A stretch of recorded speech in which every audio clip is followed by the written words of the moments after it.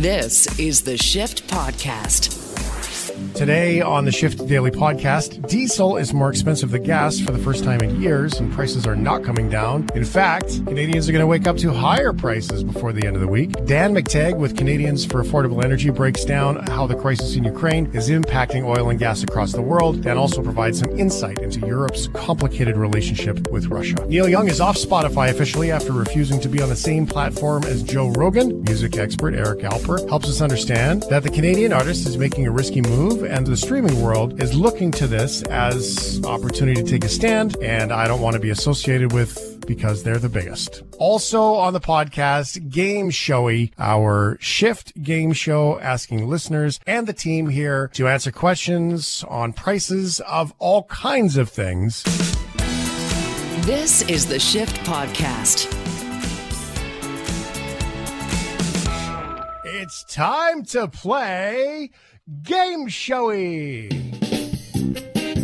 That's right. Welcome to Game-Showey. It's your game show that includes show things that sound showy.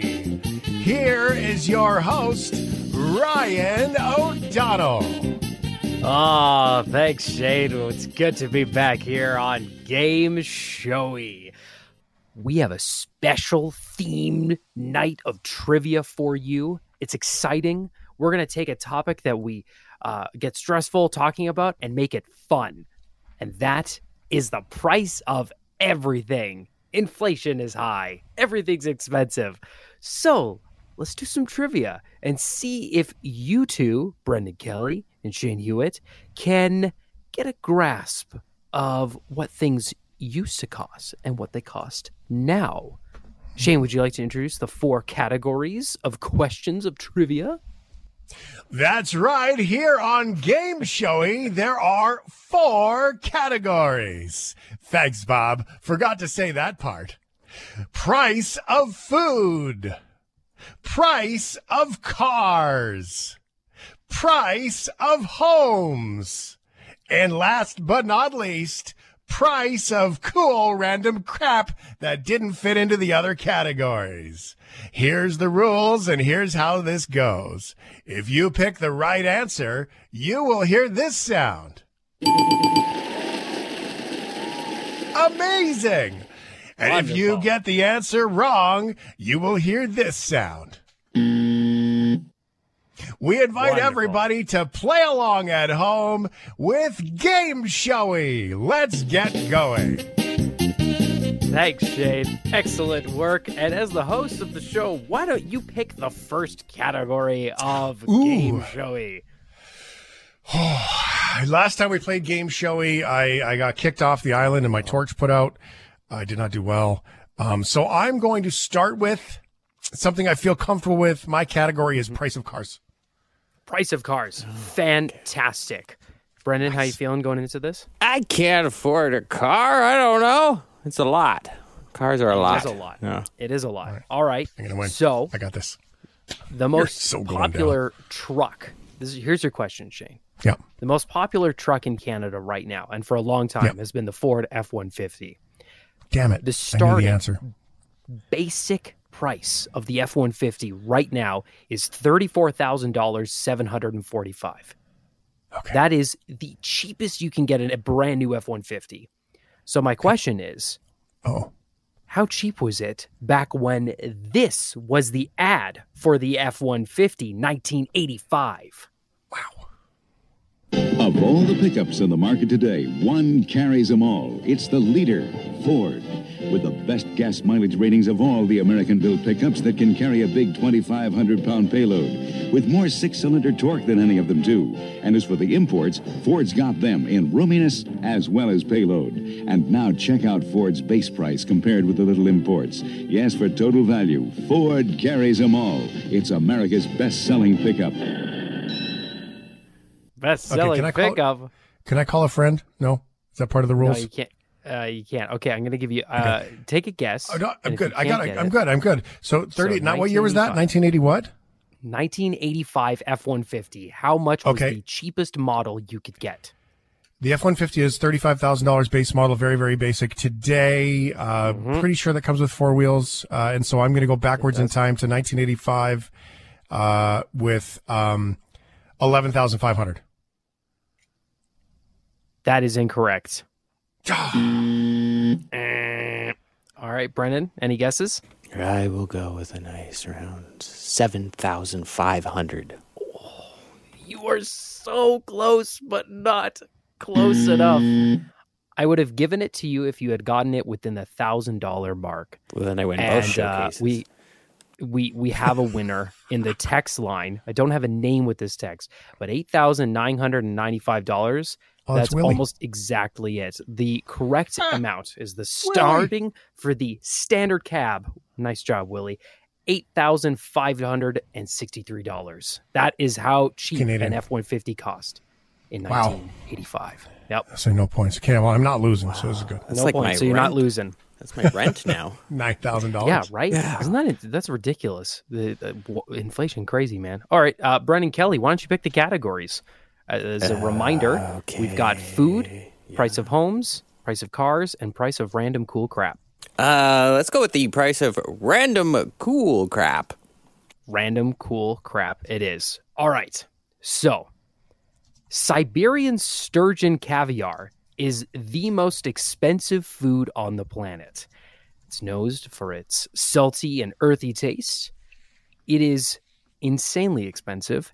Can you guess how much a kilo would set you back in 2022? What is it? A kilo of caviar. The most expensive caviar in the world. A kilo of caviar. Most expensive caviar in the world. $20,000. Oh. That is correct. What if I was going to guess? Wow. And then we have a tie. Really? It's correct. The rules here. I didn't even cheat. Wow. Yeah. Normally you cheat. No, but I didn't. I just grabbed that out of what was going on in my brain. Judge's conspiracy. I didn't even get to make a guess. I could have agreed with it. We both could have got points. I was just really excited that you got works. it right. Yeah, no, it's you get it right or you get it wrong, and there's no. I'll say. Yeah, you had premature answer relation going on there. All right, well, my turn, Brendan. To answer.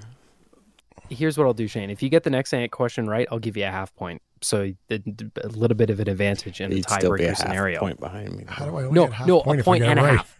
Point and a thank half. you. What? Sorry. No. Point and a half. Congratulations. We're going to give you less than you should get. Okay, go. I got it. Okay. Yes. This is good. This is going well for me. Right. I feel good. I'm doing okay. Yeah, I you're feel still all in right. it. Yeah. You're still in it. Okay. I feel like Please pick a category. I feel like I'm playing for the Montreal Canadiens right now. My category is the price of food. The price of food. All right. Okay. I'm going to name a little grocery list for you here. Okay. I'm going to tell you how much it costs right now, and I would like you to guess how much it cost in a long time ago. So, we got a pound of bacon, a pound of steak, some flour, sugar, coffee, onions, potatoes, a liter of milk, a dozen eggs, and some butter. Pretty standard. How am I supposed to follow? I can't even write it down that fast. Okay, first of all, again, conspiracy. Nobody buys a pound of meat today, like a pound of steak. The prices are in kilos. So not only are you asking me to remember backwards in time, but you're asking me to convert. This is a pretty standard grocery. This is 2008. Dude, you buy your groceries in a box. I'd like to point out that I'm not complaining about the rules. Yeah, Brendan's doing just fine. Shane's getting feisty. Would you like me to, I will gladly repeat that again for you. Well, you have to repeat it again. It's got like more items on it than my grocery list, and I have two kids. I remember it. All right. So in 2008, a pound of bacon, sirloin steak. Sirloin steak now. Okay. Sugar. Okay. Coffee. Onions. Okay. Potatoes. Milk. Okay. Eggs. And butter. In 2008, that cost $55 at the grocery store to buy all that. How much do you think that cost in 1935? Oh, wow. We're going way back. What was the cost in 2008? It was $55. If you can get it in the, let's say, within $10, I will give you the point. Within $10. Oh, that's a good clue. No. Yeah, that's a clue. All of In the that sense in that if you're like $10 1935 above or below it, that Okay. All of that in 1935? yeah. $14. I'm sorry, Shane, you are incorrect. This gets better if Brendan? we actually could see the list, though. Yeah. Yes, well, radio. Well, we can see it. That's cheating. I just want to point out I'm not complaining about anything. Did you? This is where I want to start making fun of people. Yeah. Oh, yeah, well. $21. Also, way off incorrect. I'm going to check the text line here. The closest that anyone has come, once again, is from Willie, and that is $7. The correct answer was $3.15. I was off by 85 cents. Okay.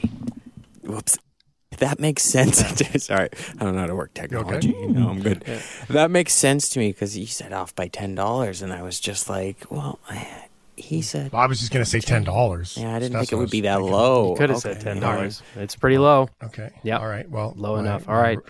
My record is as good as the Ottawa Senators. Okay, Brendan Kelly, your turn to pick a category, my friend. You're up 1-0. Yeah. And not complaining about anything. Jerk.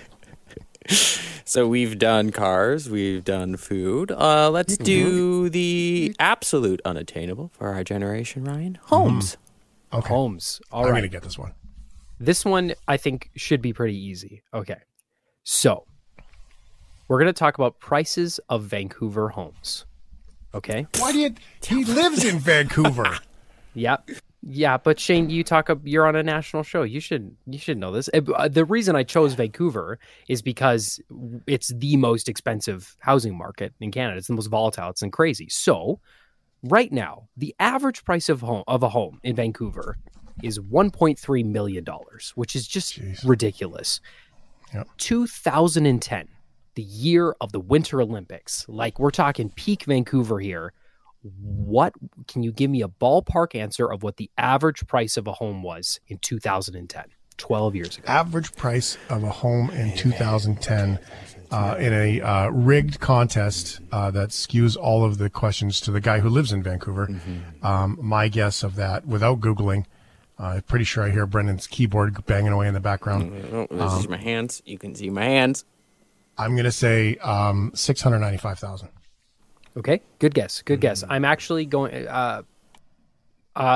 because of the way this question is framed. Whoever gets it closest will win a point here. Okay. So say your answer one more time, Shane. 600 and how many? 95. 695,000. Okay. I was going to say 750,000. 750,000. All right. Well, Shane, you're back in the game, my friend. Shane is the closest. The correct answer, actually, this surprised me, was $579,000. It's a little bit cheaper Only than 10 I years thought ago. Back then. Only 10 years ago. Yeah, and now it's gone up Wild. $700,000. Wow. Yeah, okay. Okay. Government's doing Next real well, question. hey? Yeah, things are great. going well. Great job, everyone. I believe it's Shane's turn to pick. Yep. We've won one from each now, haven't we? Yep. Yep. So I'm going back to... I'm going to go to the price of cool random crap, please. Cool random crap. Okay. Let's For talk one about video games, okay? 2000s, early 2000s, the PlayStation 2 was the big video game, still one of the best-selling consoles of all time. So right now, What year was that? PlayStation 5. Let me get the launch year. I actually didn't write that down. Right now, the PlayStation 5. What are you looking down at, Shane? Like, what do you... My No, notepad, he's just- I'm writing.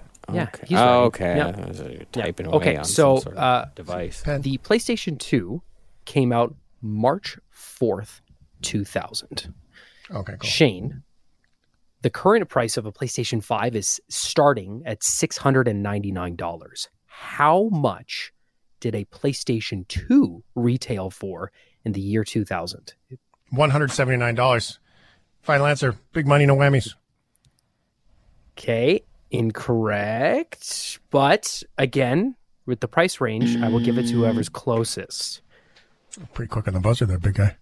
Brendan? Oh, sorry. Give me a guess. It's my job. I'm doing my job. I'm complaining about the contest which we are engaging in, which is the price of the PlayStation was $107. Shane takes the point by being closer. The retail price was actually $299. The prices of video game consoles have actually stayed relatively close to inflation, which I thought was kind of neat. Welcome back to this episode of Game-Showey. In case you missed what we're doing, it's a game show, kind of about trivia that sounds game-showy. With your final round question, here's your host, Ryan O'Donnell. All right, gentlemen, this is it. Everyone listening, I have a task for you. A&W combos are getting expensive. Fast food. 3, 1 adult, 2 teenagers, more than $40. Oh my God, what happened? Yes, it's expensive. So what I'm going to do is I'm going to play you an A&W ad from 1990. 1990. Your task is to guess the price of the combo advertised in Whole combo? this.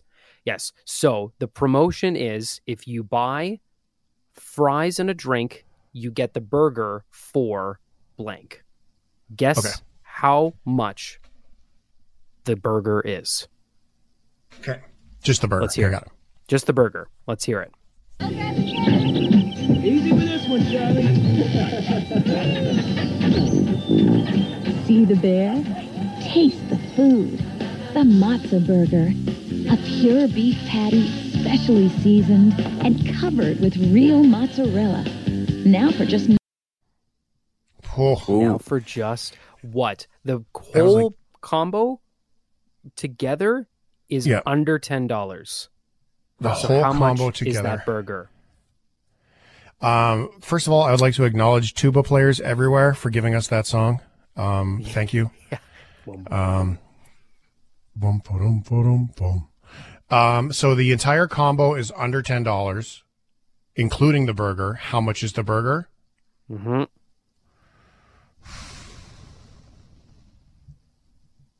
$2.99. $2.99. Okay. Brendan, I was going to your say guess. I'm going to give it to whoever's closest. $3.85. Shane completes the comeback and takes the victory. That burger cost... Oh, yeah. Wait a minute. That's the wrong buzzer. Consider what? The winning buzzer can't be broken. Give a guy a chance. That's what happens when you put me in charge here of running the technology on the show. I'm going with my own. The text, no name. The correct answer is 99 cents for a matzo burger in 1990. I was thinking it was 99 cents. I was only 6. 99 cents. All right. We would like to acknowledge a couple of people who have texted in and got a bunch of them right, actually. Catherine, Willie, Jacob, Steve, unnamed person. Who else is there? Jasper is on there, too. Thanks for playing along. D-Wayne is on there, too. I like the one. I know how much a home costs because I bought one. I think that's pretty good. There's a long list. If I missed you trying to scroll through, there's like 100 and some text messages there. Thank you very, very much for playing. You want to sign off one last time? We should probably sign off one last time on Game-Showey. We should absolutely show off. Yeah. I mean, sign off. That has been another episode of Game-Showey. Join us next week as we come up with more questions that really make more sense as Brendan Kelly cheats his way to try to win.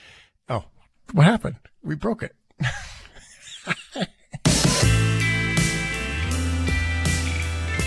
This is the Shift Podcast. There is so much going on around the world. I want to start this conversation with what is happening at home. Dan McTeague, Canadians for Affordable Energy, former Liberal MP, all around gassy guy. Price of diesel for me and my car, Dan McTeague, for the first time in a few years is higher than the price of gasoline, man. Yeah. And, diesel has remained, I'd say, since 2019, very close to the cost of gasoline. But a couple of factors, the desulfurization of diesel, this mixture with international mandates called the IMO 2020 is the main reason why diesel has remained extraordinarily expensive, sometimes ahead, but sometimes behind gasoline. But during the winter, there's no debate. Diesel moves ahead of gasoline only because of diesel's used not just as a proxy. Its demand is up. Vehicles tend to have to stay on a lot longer. Trucks stay on longer. And more importantly, home heating oil. In a lot of places in Eastern Canada and the United States, the Northeast, think here of Boston. Much of what they're using there is still a good old-fashioned, furnace oil, and that's diesel. Yeah. Well, so with $1.18, this is Alberta numbers for everyone who's not here. $1.18 has pretty much been a pretty stable diesel price for a few years. Really hasn't moved much. Up 2 cents, down 2 cents. Then all of a sudden, $1.40 now. So this is the highest I've seen it in quite a while. And it's going to go higher. I would estimate between now and the end of winter, say the 15th of March, as long as they're continuing to use number one diesel, which of course is used to prevent gelling, which is different from number two. The reality is that you're going to wind up with probably another 8 to 10 cent increase. In fact, just today and yesterday, I've done a calculation up 4.5, 5 cents for pretty much all of Manitoba, Saskatchewan, Alberta, BC Interior. For Eastern Canada, up almost 10 cents a liter. So it's pretty bad, and it's not going to get any better anytime soon. $1.50 for diesel, though, man. That just that's astronomical in my mind. So, Dan, there's been a lot going on, and we can talk about we can talk about Canada. We can talk about all kinds of things, and I love it when we chat. But I thought I'd throw this one at you. Let's go international in this conversation today. Sure. And I'll start with the fundamental point of it. Now would be a great time to be energy independent, wouldn't it? When Russia is dancing in international pressure plays and power plays. And then you've got this pipeline from Russia to Germany that goes underwater that is complete, just needs to be certified. And what it's creating is a bit of a crossroads for not only Germany, but other countries in Europe. And should Germany suffer the economics, limitations on fuel, and all those other things out of the principles for what is happening in Ukraine? Now, regardless of the opinion of yes or no, this is going to squeeze energy in general around the world. Am I right or am I wrong? No, very much. You're correct. And it isn't just the Russians that are playing the game. I think the Biden administration this week has indicated that they're desperately trying to find countries like Oman to make up the difference, to find a way to offset or alleviate. Over the past month and a half, American LNG, liquid natural gas suppliers, have really been the saving grace for much of Europe. Which would have been out of natural gas. Of course, Russia is saying, well, it doesn't have any more, but it wants long-term commitments. It wants, like Nord Stream 1, Nord Stream 2 to come into effect, and it wants to continue to have that economic whip over Europe in a way that Europeans may not have given much thought to just a year or two ago. And so for that reason, it isn't just a geopolitical pressure. It is very much a question of demonstrating energy domination over a significant part of the Western world.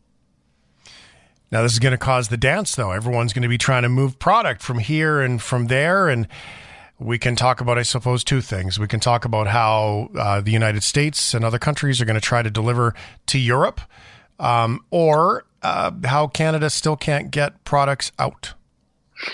This play is now becoming something of a book. It has been, played so poorly.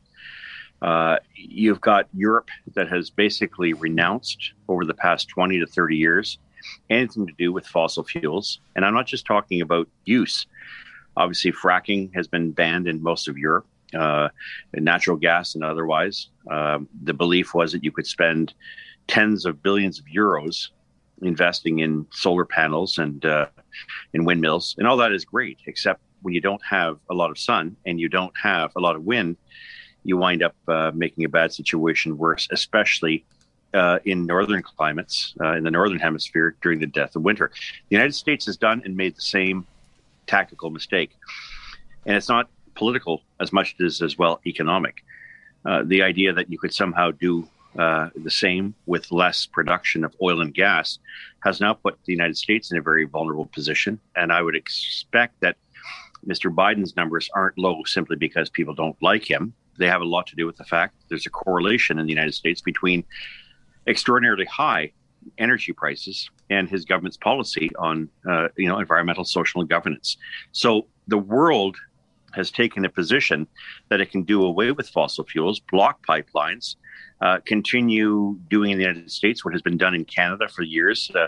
Organizations involved with trying to find cute ways to prevent product from getting to market, much less be produced. We have a very, very, very serious problem when it comes to energies like oil and gas because of the replacement. There is no replacement that has been made in an appreciable way. Every time you and I fill up, we have to know that less than half of what we're using on a daily basis is being found to replace that which we're using today. And if that's the play of the Greens and others, that's great, that's wonderful, except that we now see the effect everywhere across this country. By the way, starting in Toronto tomorrow, highest price recorded in Toronto Friday morning. People will wake up to $1.52 for a liter of gasoline. Now, of course, in BC, They probably say, hey, we'd love to have prices like that. But we haven't even started down this road of high taxation. So where is this leading internationally? I think the fact is, I think we need to look at a great reset in our thinking and not take this oil and gas for granted. And believe me, I'm not the guy who loves the oil and gas industry. I fought these guys like a son of a gun when I was a member of parliament over competition issues. I was probably the most hated member of parliament. My job is not to like them. My job is to recognize what is obvious to everybody, reality. Without oil and gas, this world will grind to a very quick, cold, and sudden halt. Well, we're at sort of a tip of a very perfect storm here. There is the reality of, things going sideways here very quickly and easily. So in your foreign roles, back where you're an MP, was it Foreign Affairs? Is that what you did? Yes, I was number two for the Consular Affairs and Foreign Affairs at the same time and had to face off with great people in my time too. Alexa McDonough is a good example.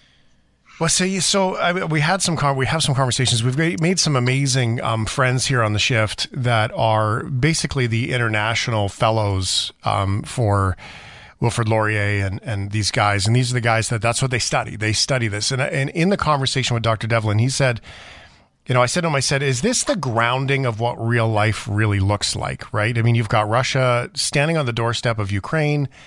Russia is spinning it that NATO's building troops. Everyone else is looking at it, a little bit more honestly, in that Russia's sort of moving in.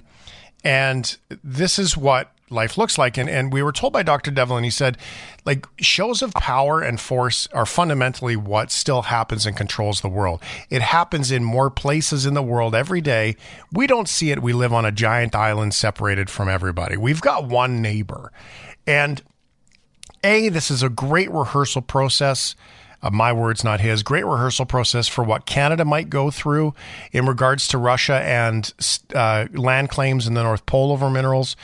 And not only that, the reality is that this is the harsh reminder of this fluffy life we live, where we have no grasp on reality of what life looks like if all of a sudden someone else decides to turn off our oil and gas. Someone decides to turn off PPE. Someone decides anything we import, our internet for that matter, in some cases. If someone else decides that that's the case, we are more than left on an island like we've never known before.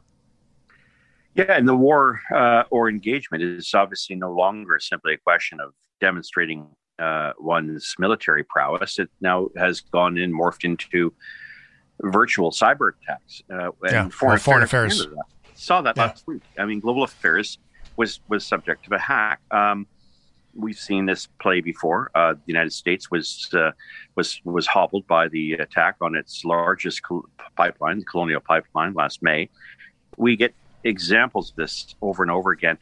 I think hegemony, the power that these countries exercise, is no longer as simple as your battle against mine, who's bigger. Those things happen all the time. India at war with China, through Kashmir. Confrontations that take place, between India and Pakistan, Kashmir, confrontations between India and China that we saw last year. I mean, many people were killed in that particular engagement, but it doesn't allow Canada the comfort of saying, "Oh, that's someone else's problem." Now, I'm not talking here about isolationism.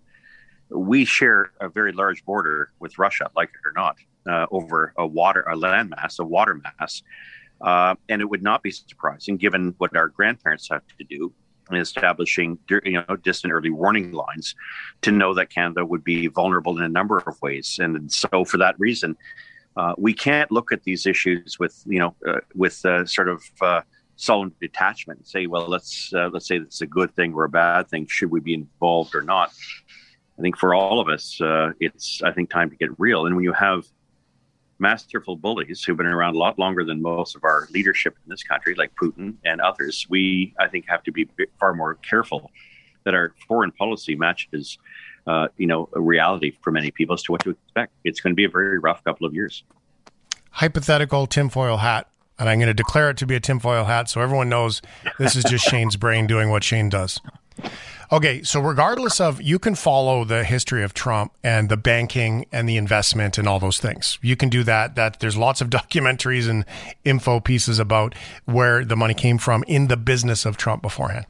But hypothetically, I remember when everyone was like, "Oh, Biden, he's so much better. We don't have to deal with Trump anymore." And I'm not a fan of Trump as his morality by any means, but at the same time, people who have been around this will recognize that the self-protectionism of Make America Great Again was one of the best thefts of all from the Democratic Party in the States, because the Democratic Party, self-protectionism is really a key of what they do down there. It's one of the pieces that's grossly missing with that same leaning party that is our Liberal Party of today, different from when you were a part of it. But so the difference there is that, so hypothetically, I say that to establish this is just a theory. Imagine this as being a thing, and you tell me how wild this is. So Putin recognizes Trump has all kinds of vulnerabilities in regards to business and so on. So they also recognize that he is he's more into the media and selling stuff than he is anything else. And, he sold a lot, good and bad, to improve America's economy when he was the president. And the ability to identify that early and know that his foreign affairs was dreadful. Russia noticed that. They took full advantage of that. And now that he's out, there are fractures of relationships with other countries around the world. There are fractures with countries like Germany and France, where there was all kinds of pissing matches and disputes. Inside Europe, it is possible that we are starting to see fractures of alliances and allegiance with the Western world, at least with the United States. Is it possible that Russia is seeing that, taking full advantage of that? Because we are starting to see other countries sort of turn a blind eye here. Yeah, well, look, Germany is saying no weapons through our country transiting to Baltic states or much less Ukraine. We see economically that the UK and Europe have parted ways through Brexit. So there's all sorts of opportunities to, undermine the great vision of Charlemagne of a united Europe, and to reverse, or at least to play this. I recall on a couple of occasions being in Europe, in Brussels, and having some of the putative opposition leaders in Russia show up saying, Europe, you're nothing. We're playing you like fiddles. There is a very significant creative tension between Europe and Russia, and it's not new. And there are old and new alliances. France is very good friends with Russia. Serbia, of course, no secrets there. But does it create an era of instability it can if we now recognize that Europe is on its knees, literally, when it comes to energy. Russia has really the keys to the kingdom. And I'm not talking about oil here, but of course, when it comes to natural gas, which can be used for many other things, the European Commission has now come out and said, hey, guess what? Nuclear and natural gas go hand in hand with our green ambitions. They're not the things that we don't demonize these things as we did, 5, 10, 20 years ago. And so Russia, in many respects, has what Europe so desperately needs. And it's for that reason that playing one off against the other isn't as hard a thing to do. Of course, we all know what a cretin that Putin is, but he's perhaps playing this masterfully, and he is likely to get some concessions, such as perhaps a chunk of the Ukraine, perhaps a willingness by NATO not to push the idea of the Ukraine into NATO. That's, a fairly significant issue. There is another factor here that no one really talks about, and that's Russia does not have access to fresh water. And this is it has its own, but certainly not the way it has, and it has access to the Baltic, the Black Sea, etc. But it does not have what it so clearly yearns, and that's the ability to get access to clean, fresh water to the extent that it needs, especially in the western part of that country. And that's an issue that often gets overlooked. From my brain, I remember I wrote, it was before year 2000. The wars of the future will be fought over dirt. They'll be fought over water, and they'll be fought over time. And I stand by that. Go to China. Wars will be fought over, efficiency, time. You're getting in our way. They'll be fought over, like the internet to me is time spent, right? And and then fresh water, and then you've got, and when I mean dirt, I didn't mean dirt as in like this sort of geography of a map topographically, like we would look at it in the past, but more so for the minerals that are beneath it. Yeah, of course.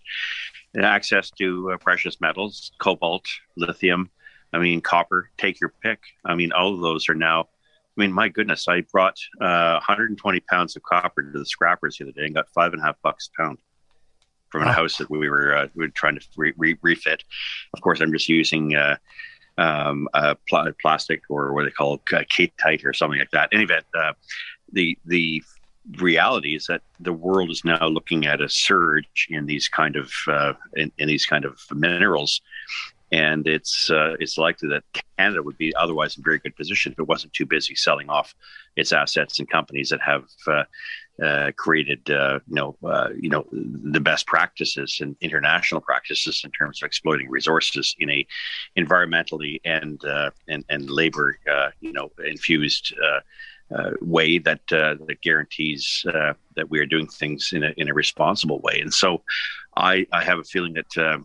You're right on the dirt, precious metals, and more importantly, rare earth minerals. All of the things that Canada could do, but can't do, won't do, not without massive subsidies. We should do a whole thing on cobalt, by the way. Yeah, we could spend hours talking about Republic of the Congo versus Cobalt, Ontario. Yeah, we have there's cobalt in Canada. People don't know that. We got a town here in Ontario. It's part of Tri-Town.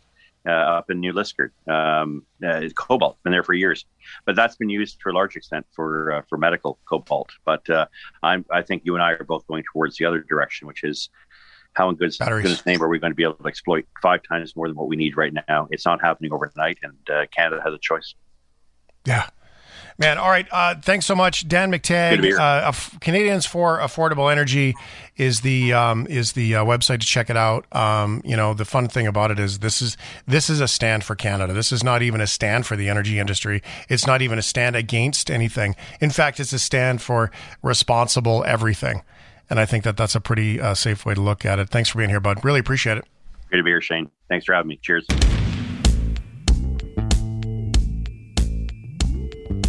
This is the Shift Podcast.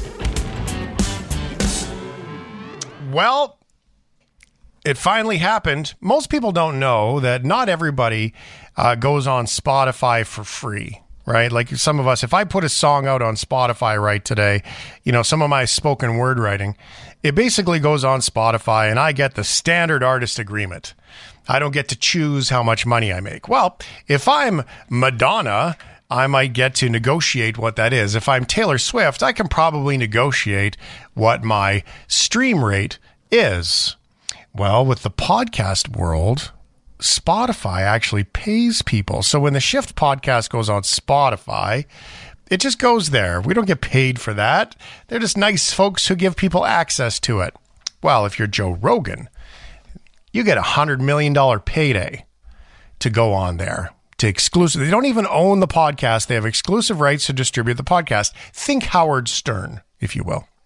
And with all of that, and with everything that Joe Rogan has shared on his podcast, there has been some wild misinformation that has been shared on that podcast. All you have to do is look at, say, NFL quarterbacks with the last name that rhymes with Schmodgers as an example of how some information has been taken and misunderstood. Now, I'm not bashing on Joe Rogan's podcast. I actually quite thoroughly enjoy it. But when it comes to his coverage on COVID, he has been working, I would say, harder at getting more clicks and more listens than he has at being in integrity and accurate. Now, that being said, that's the storyline in the background. That being said, Neil Young had enough. Neil Young went to Spotify and said, you choose Neil Young or Joe Rogan. Maybe Neil Young didn't know the fact that Spotify had already paid $100 million. The cheaper alternative is to kick Neil Young to the curb. They made the decision. To join us to converse about all of this is Eric Alper, that Eric Alper on the Twitter and other socials. You can find him very quickly and easily. Music, I'm going to call you a nerd more than I call you an expert because that is accurate. It is accurate. And one day you and I will both be at the $100 million level that Spotify will gladly pay to not be on their podcast. Yeah, Isn't but you've got it. You pretty much have it nailed. And as of a couple of hours ago, no Neil Young on Spotify. Not surprising, but surprising that nobody else has come to the forefront to battle with Neil Young against Spotify. And there are so many reasons for this. Well, so there are all kinds of artists, I'm sure, that agree or disagree. And just to be clear in this conversation, we're not taking a pro-COVID, pro-vax, anti-vax cover. Right. That's not what this is about. Totally. You get it's got to nothing choose. To do with that. No, we have our belief systems about what's good and what's bad, and I'm vaccinated, I'm not vaccinated, whatever. That's great. I have my belief systems too. We need to be able to talk about these conversations beyond just that. And that's what this intention is here. So there aren't a lot of artists that have stepped in with Neil Young in this. Now, Neil Young, though, is not clear politically either in some of the other stance he's taken too. So are we starting to see, are artists taking the money, or are they just doing the disassociation? I don't want to be connected to that guy. Let's do both. Okay. And let's just assume that it's never as black and white as it seems, at least on paper or in a tweet, because it's never like that. And I think that's the issue. Look, Neil Young also has a music streaming service himself that is available on his website with a higher resolution audio, which means that it sounds better. It's deeper. So it's not like that you can't find Neil Young's music anywhere. You can still find it on various places where you used to be able to get his music, such as Apple Music or iTunes or YouTube or even his website. So it's not like that he has pulled his music available and taking the ball and going home with it. All he's saying is, and it has nothing to do with censorship, if Spotify chooses to want to make money off of the misinformation that he believes that Joe Rogan is leading when it comes to COVID, he just doesn't want a part of it. And the reason why I think there's not a lot of artists who are standing with that is I think that they're just terrified. First of all, very few of them actually have the rights to control their music anyway. Once you're an artist and you sign on with a record label, they have the authorization to distribute that music to the various places where we all consume music. The artist rarely has a say in any of that. So Neil Young actually does. He has enough power to say, I want my music off of certain places, or I want my music off of certain places. And here we are. So part of it is just a battle that I don't think a lot of artists could do. Could Madonna, Billie Eilish, Taylor Swift, Olivia Rodrigo, could they all start pulling their music from Spotify? Absolutely. Will it cause ripples? For sure. Will it change Spotify's mind? Not a whit. So I want to go two places with this. First of all, backwards in time, it took an awful long time for Prince and Metallica, as two easy examples, to even get into the online game. So it's not the first time we've seen artists say, this is not set up properly. So should not be absurd. Another thing about Spotify to keep in mind is Spotify is not a North American company. Right. So Spotify was set up in Europe where music laws were different. It was the ask for forgiveness, not permission model in most countries with licensing. So they started under European rules and they've had to adapt to other rules after the fact. But they had so much power and leverage by the time they were negotiating the ask for forgiveness, they really had all the cards in the deck. Yeah, and record labels and rights holders have been through this so many times. You figure that this industry that I love and that I am a part of, and I know that you were a part of for a long time, you figure that they would get a handle on it by now, but they don't. They were backed into a corner with iTunes and Apple Music, forcing them to lower their prices per song. Record labels were fine charging $35 for CDs for years and years and years. And then Apple comes along and iTunes comes along and forces the record label's hand to say, if you want them your music on the world's biggest platform, you cannot sell a song for more than $1.29. And that forced the record label's hands. They did this with Napster, where the MP3 and the illegal downloading caught the industry by surprise. It was too fast to put everything back into the bottle again. And, they kind of got a little bit weird and screwed out of all of those profits too. So Spotify comes along, extremely powerful, but not without knocks in the armor. For a long time, some of the biggest artists in the world didn't have their music on there because they just didn't want to have that little payment royalties to them. Taylor Swift, Garth Brooks, AC/DC. There's so many artists that just didn't want to play the game. But those were artists that realistically, they didn't really need the money. And so the power was back on their part in order to decide if they wanted to be on it. With Neil Young, it seemed like he's actually taking a stand because in the last couple of months, he's been very vocal about where America specifically is when it comes to concerts and venues. In fact, one of the big festivals that Neil Young organized, Farm Aid, Neil didn't even attend this year because he didn't want it to be deemed as a super spreader for COVID. So at least he's putting his money where his mouth is, in some cases of it. But good for him for actually standing up for what he believes in, because not too many artists actually have the power to do that. Maybe some lessons learned from the Enviro stance and leaving his diesel buses running at nighttime. And that news from years ago, right? I mean, there was a lot of hypocrisy in what he did around some of those stances that he took. And I think he got caught. Maybe a bit of an education on, by the way, if I'm going to do this, I have to be beyond reproach here. Like, we need to be in integrity if we're going to say this. He seems to have done it.